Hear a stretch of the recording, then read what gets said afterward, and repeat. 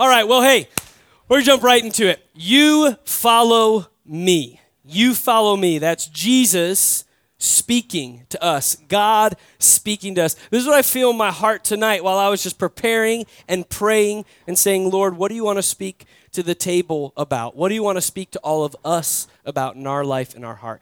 And I feel that tonight is going to be a look at me moment. And what I mean by that is picture God saying to you and I, look at me.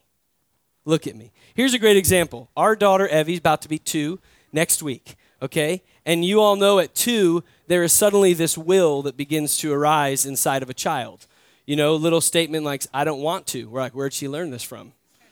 This is what she said 100 times in the last 2 days. I don't want to. I'm like, don't say it again, right? So, but this whole moment. So there's these moments where we have an opportunity to correct her. And so when she's sitting down and I'm trying to get her attention, okay, I'm trying to get her to listen to me, I'm seeing that she's like this.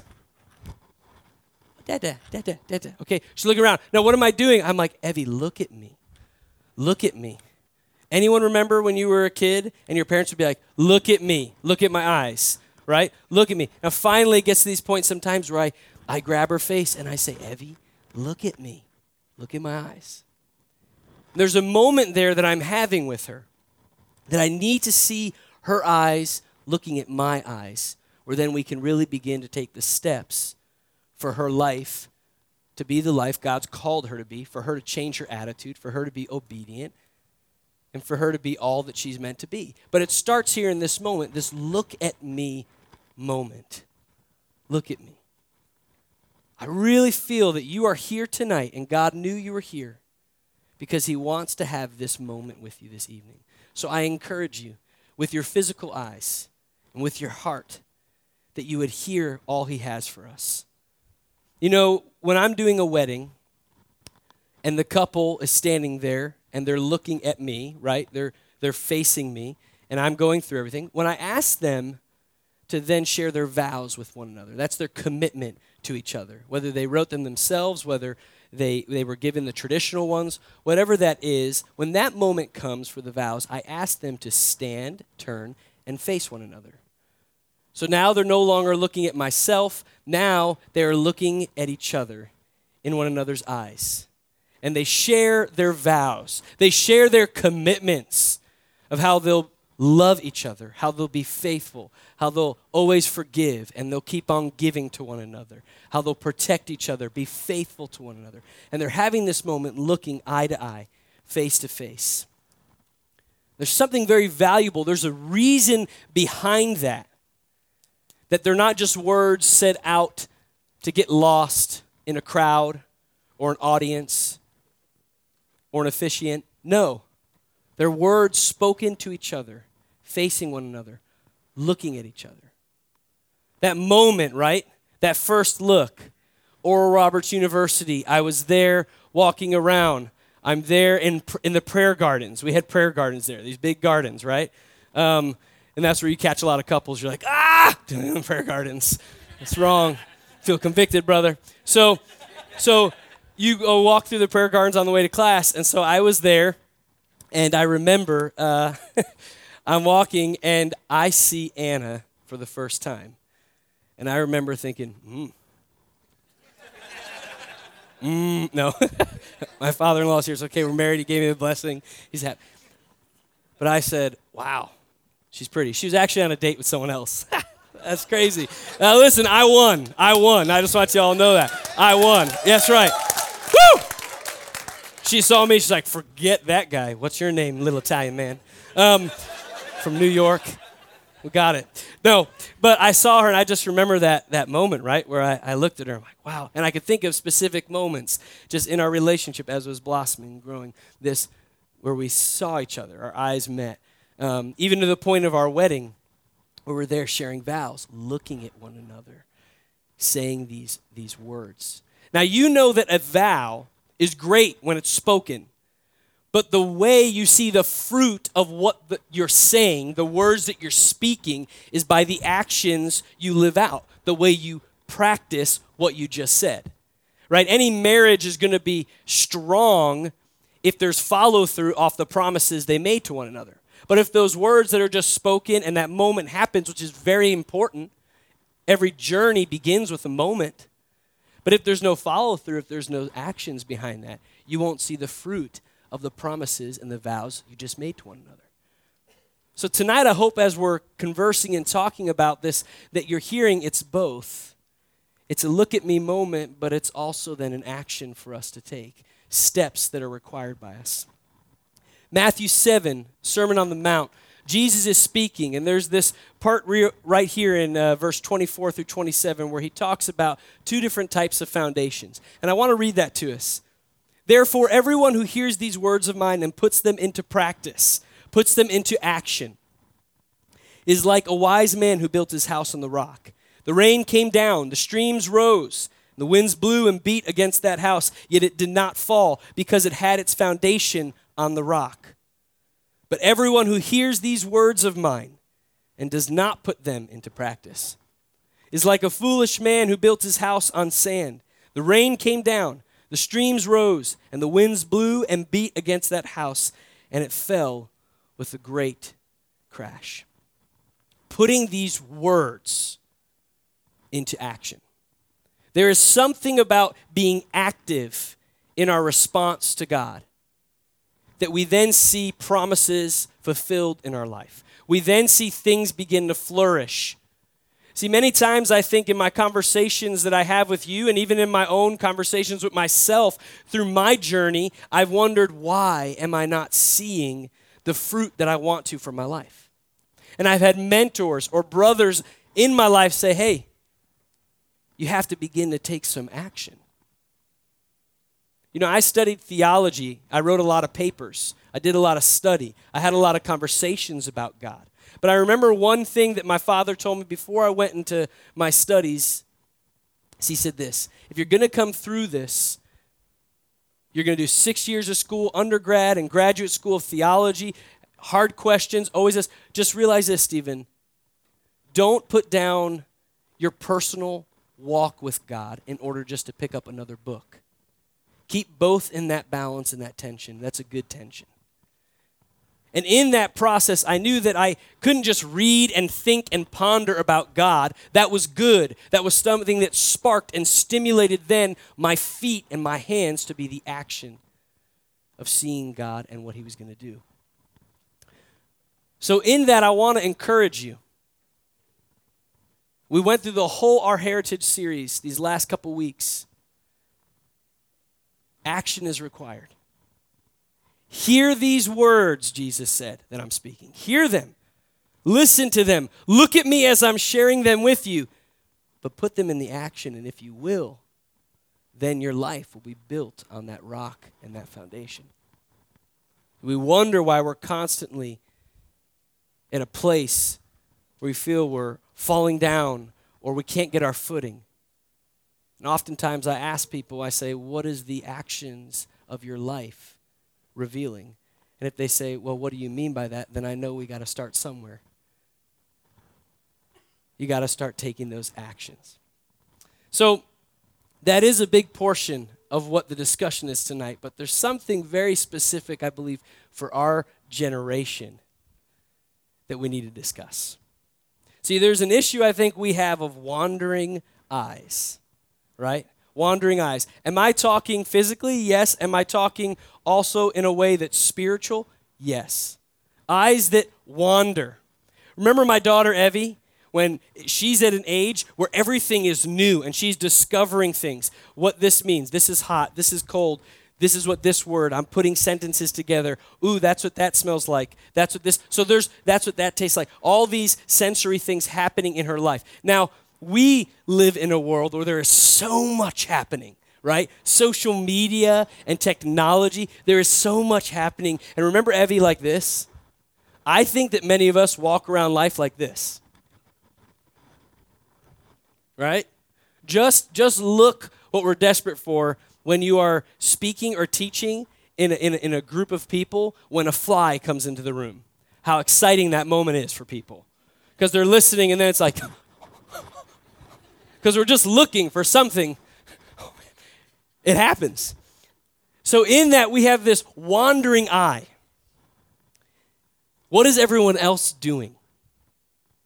What is everyone else up to? And I think many times we find that it makes us unsettled.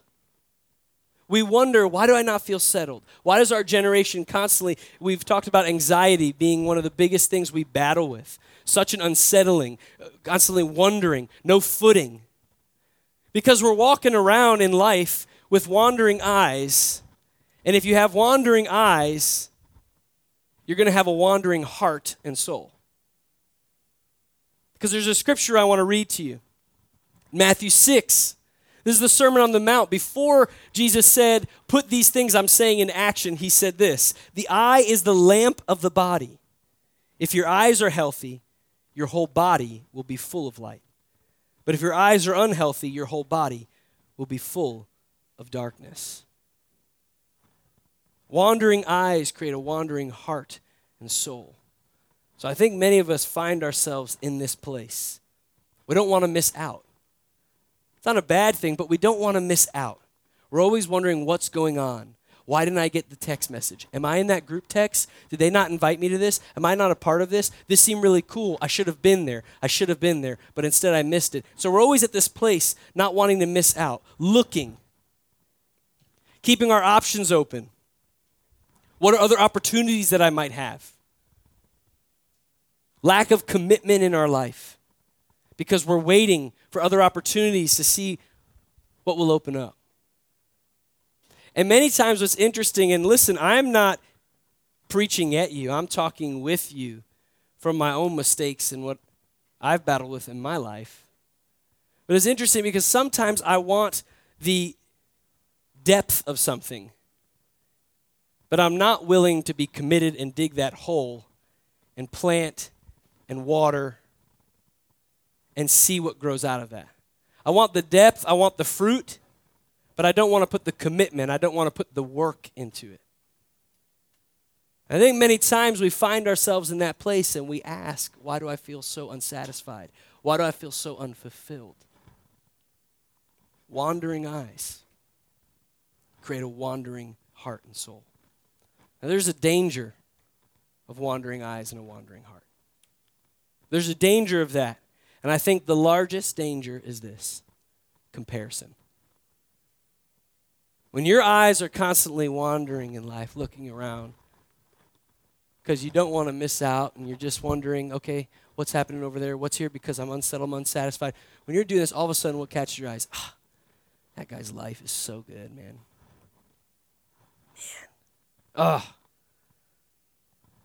So good. And then this is what happens. You're at your job that you do not like, that is so boring, and you decide for 2 minutes to go on Instagram.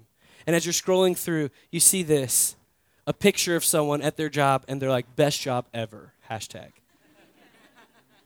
And they're like jumping out of a plane with a parachute. And you're like, my life stinks. This guy has it made. You know, social media can be a great tool. Communication, inspiration, all that stuff. But it also can be a really dangerous weapon in our life. And especially for comparison. You're having a rough day like everyone has. Things feel so monotonous. You're going here and doing this, the same person, the same meal, the same this, right? And you're just like, oh. And then you're going through Facebook or social media. Someone puts a post up with their feet up and a coffee cup. It's like, these are just my days. And you're like, this guy, this girl, they have the life. We compare. We're constantly thrown into this place of consistent comparison of our life with others. And many times it's because we are unsatisfied or we desire affirmation. And so we begin to take that comparison to another level, not just observing and saying, man, their life seems so good. I wish I had it. Then regretting the life we live or looking down upon the tasks that we're given every day, not enjoying them. And slowly, what does comparison do? It steals our joy. You walk around and you wonder, where is my joy? Where is my joy? Where is my happiness and fulfillment? And in my own life, I experienced this, and I'll be real with you guys, just a few months ago. I started saying, where's my joy? Where's my deep fulfillment and joy? And I realized that it was comparison that was robbing that from me. That it was like acid that was corroding the pipes of my life. And so every time the water would come through those pipes of my life, there was a little bit of rust coming out. Where was my joy? You know, it's so interesting in the midst of this time. God is so good. I was at an event, and I was just kind of in the background. No one knew I was there. I was just hanging out there, and there was a visiting group there of some college students. So this kid came up to me, didn't know who I was, didn't know what I was walking through. He said, excuse me, I want to tell you something. I just feel, and this is in the midst of everything that's going on. He said, I just feel God wants to mark you with joy. He wants to mark you with joy. And I looked at him and I said, wow, God's speaking right to you. It's exactly what I needed to hear in this place at this time from you. Someone who was so disconnected, but God used him and spoke to him. And it was from there that I realized there was a root of comparison. And it is so easy the day and age we live in. It is right there in our pocket. To just compare and then say, what is the value of my life? And listen, can I just be real with you here? I want to encourage you. People put posts up and they're great. People put posts up with their 3 kids and they say something like, this is the life, this is the best family ever. My girls are great. And that's awesome that they do that. I put posts up like that. What they don't show you is 10 minutes before the wrestle that took place to put the girls' hair together and put their outfits on and the poopy diapers that were everywhere. So they don't show you all that, right? And so we begin to idolize and rejoice over just these very quick, captured, photographic moments that communicate something that rises comparison up inside of us. When really we need to begin to look at the whole picture. We need to begin to look at the journey. So once comparison begins to rule your life, jealousy begins to corrode your life. And then you wonder why you're a grumpy and frustrated person. Listen, many of you might live at home with your parents. You're in your early 20s, mid-20s, late 20s. You begin to compare your life to other people. They're on their own. They have the best job. And that just begins to rob the joy of what God has for you. Oh, they're married. They have kids. Oh, he's in a relationship. She's in a relationship. Oh, I wish I had that. And that's okay to say, I desire a relationship, but when you begin to compare, and then that comparison begins to eat away at your heart and your soul, when your eyes are wandering and you're looking at those things and you're desiring those things now, and jealousy begins to brew, then all of a sudden you wonder, where's the fruit of my life? There's a story of a man named Peter, the Apostle Peter, also goes by the name of Simon. And we're going to have a snapshot moment where he compared. And Jesus has a response to him. First, just to give you a little bit of the background of who Simon was, he was a fisherman. Simon had a brother named Andrew. Andrew followed a great man by the name of John the Baptist, a prophet, Jesus' cousin. So Jesus arrives on the scene, and Andrew's like, hey, I think we found the Messiah, Simon. Come meet him. So Simon goes and he meets Jesus, and Jesus looks at him, and he says, Simon, we're going to call you Peter, Cephas, meaning rock. Peter's like, great. That's good. That's encouraging. He goes back doing what he's doing, goes back being a fisherman. He's on the Sea of Galilee. And Jesus comes to him and gives a message from his boat. And after he's done, he says, all right, will you come follow me? I desire for you to be fisher of men. And Peter says yes. He drops everything and he begins to follow Jesus. Now, understand this. Peter's a bit of a rough guy. If you read the accounts through the Gospels. He's also a little bit of a loudmouth, right? So whenever there's an opportunity for a response, he's the first one to say something. There's so many, any of you are that person? Keep your hands down. Oh, it's all right. That's healing. Healing's happening here. You know, there's a moment where Jesus says, "Who am I?" And Peter says, "You are the Christ." And it's an inspired moment by the Spirit of God. You're the Son of the living God. And Jesus is like, that's great. Peter, God spoke through you in that moment. But there's other moments where Jesus says, I got to go to Jerusalem. I got to lay down my life. Peter pulls Jesus aside. He's like, you cannot do that. I forbid you to go. And Jesus says, step behind me, Satan. So there's all these moments. Peter's always, initially, he's responding. Jesus says, one of you will betray me. He's talking about Judas. And then Peter says, I'll never leave you, Lord. I'll be by your side. First one to respond. And then Jesus says to him, Peter, you're going to deny me 3 times this evening. The band can make their way back up at this time. And so there at that point where Jesus is taken and he begins his journey to Calvary, there's 3 opportunities where Peter denies Jesus Christ, even associating and knowing him, being with him. And Peter's so ashamed of himself, it says he went away and he just wept, he just wept, he just wept. Once Jesus raised from the dead, he wants to reinstate Peter. So there's this other moment that takes place. And it's interesting how when he reinstates Peter, he's doing it at the same place he once called Peter to come and follow him. Where he said, hey, Peter, you heard the words I said, but now it's time to take action. Come follow me. And so now again, Peter is out. He's fishing. They see Jesus at the shore. And they say, it's the Lord. Peter jumps out, swims to him, shows up, and it says that Jesus was there with a fire going, and he had cooked some fish and bread. The original first century chef right there. It's amazing. Hey, if you're a chef out there, Jesus cooked bread and fish out by Sea of Galilee. I mean, doesn't that sound good? I'm not even a fish person. I'm like, that sounds delicious.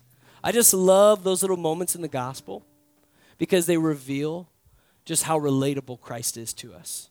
You know, sometimes, as a side note, sometimes you see this version of who Jesus is, and it feels so distant and far away. But I hope tonight what you're hearing is how close he wants to be with you, how real he is. And he knew those guys were hungry, not just spiritually, but physically, and he was going to feed them. And so there, all the disciples arrive, and they eat together, and they break bread with one another, and then Jesus says, hey, Peter, come over here. Let's talk. So they begin walking. And Jesus says, hey, Peter, do you love me? Peter says, yes, Lord. And Jesus says, then feed my sheep. Ask again, Peter, do you love me? Yes, Lord, then feed my sheep. He asked him again, Peter, do you love me? Yes, Lord. Now he's a little frustrated. Why do you keep asking me? Yes, Lord. And Jesus says, then feed my sheep. And as they're walking, we get this picture that John, who recorded this, the apostle known as the Beloved, is kind of following behind them. And Jesus basically says to Peter, predicting his future, Peter, you've dressed yourself, you do what you wish, but there'll be one day where you won't dress yourself. You'll extend your hands because others are pulling them. You'll follow my will for your life. And here's this moment. Peter turns around and he looks at John walking behind him. And he says this, Lord, but what about him? See, this root of comparison was deep in Peter. I would actually argue that consistently throughout his following of Jesus, he's constantly trying to find his place, even though he's one of, if not the most famous apostles. But he's constantly trying to find his place, being the first one to say something, standing out and do this, and all that moment. And now, even in this intimate moment, he's still trying to compare. His eyes are still wandering. And this is what Jesus says. If I want him, John, to remain alive until I return, what is that to you, Peter? You must follow me. You must follow me. It's a look at me moment. Peter, stop. You have to follow me. This is much more than just an opportunity, Peter, to be a part of a movement. This is a relationship I'm inviting you into. This is a level of intimacy that the world has never known between God and man. And I'm asking you, Peter, to follow me. Not simply to join a movement or take hold of a good opportunity, but to embrace a relationship. In that moment, Peter had to be willing to surrender his expectations in order to embrace the purpose God had for him. It was actually time for Peter to put his love into action. Because it's interesting. There's no response from Peter. There's no response from Peter. And he's silent until we see in Acts 2. You wonder what was going on through his mind and heart at that time. That moment. That face-to-face moment. And then in Acts 2, the Holy Spirit falls on the apostles. First time then after that moment with Jesus, we see Peter open his mouth. Was a surrendered Peter. And he gives one of the most famous, impactful messages we see in the New Testament, where 3,000 people in that city accept Jesus Christ and are baptized. It says that the words of Peter pierced the hearts of those listening. Because finally, when Peter was speaking and the words he was saying, it was an overflow of the surrendered action in life that he was living. He wasn't comparing himself anymore. He knew that God had something for him. And no matter what others were going to do, he was going to follow him. Stop comparing your life to others. Stop comparing your life to others. It will just bring you down a road of destruction. It will just rob joy and purpose and fulfillment from your life.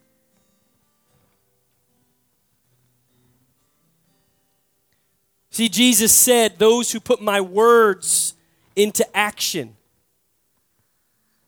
will have lives built on the foundation of a rock. See, suddenly Peter in that moment, Peter, you follow me. He stopped just blurting things out, and he began walking things out. And when he began to walk those things out, he then saw the fulfillment of even what his name meant. Rock, one who would not be shaken. Peter, the rock. See, the Lord calls you by name, and he has a deep purpose for your life. But you got to stop with your eyes being focused on others. And you got to turn your eyes to him and have this face-to-face moment. You have to follow him. Stop comparing, being jealous. You wonder why you have depression in your life? You wonder why you battle with laziness? You wonder why you wake up and go to sleep unsatisfied? Get your eyes off of others and turn your eyes to the Lord. And sometimes we feel like we have to market the value of our life to those around us by proving it in some way with something we post, something we say. We weigh our value on the scales of social media or the world, what others think of us. But really, it's time for us to weigh our value on the one who's calling us. Because tonight, he's just confirming again in your life, you follow me. You follow me. And he calls you by name.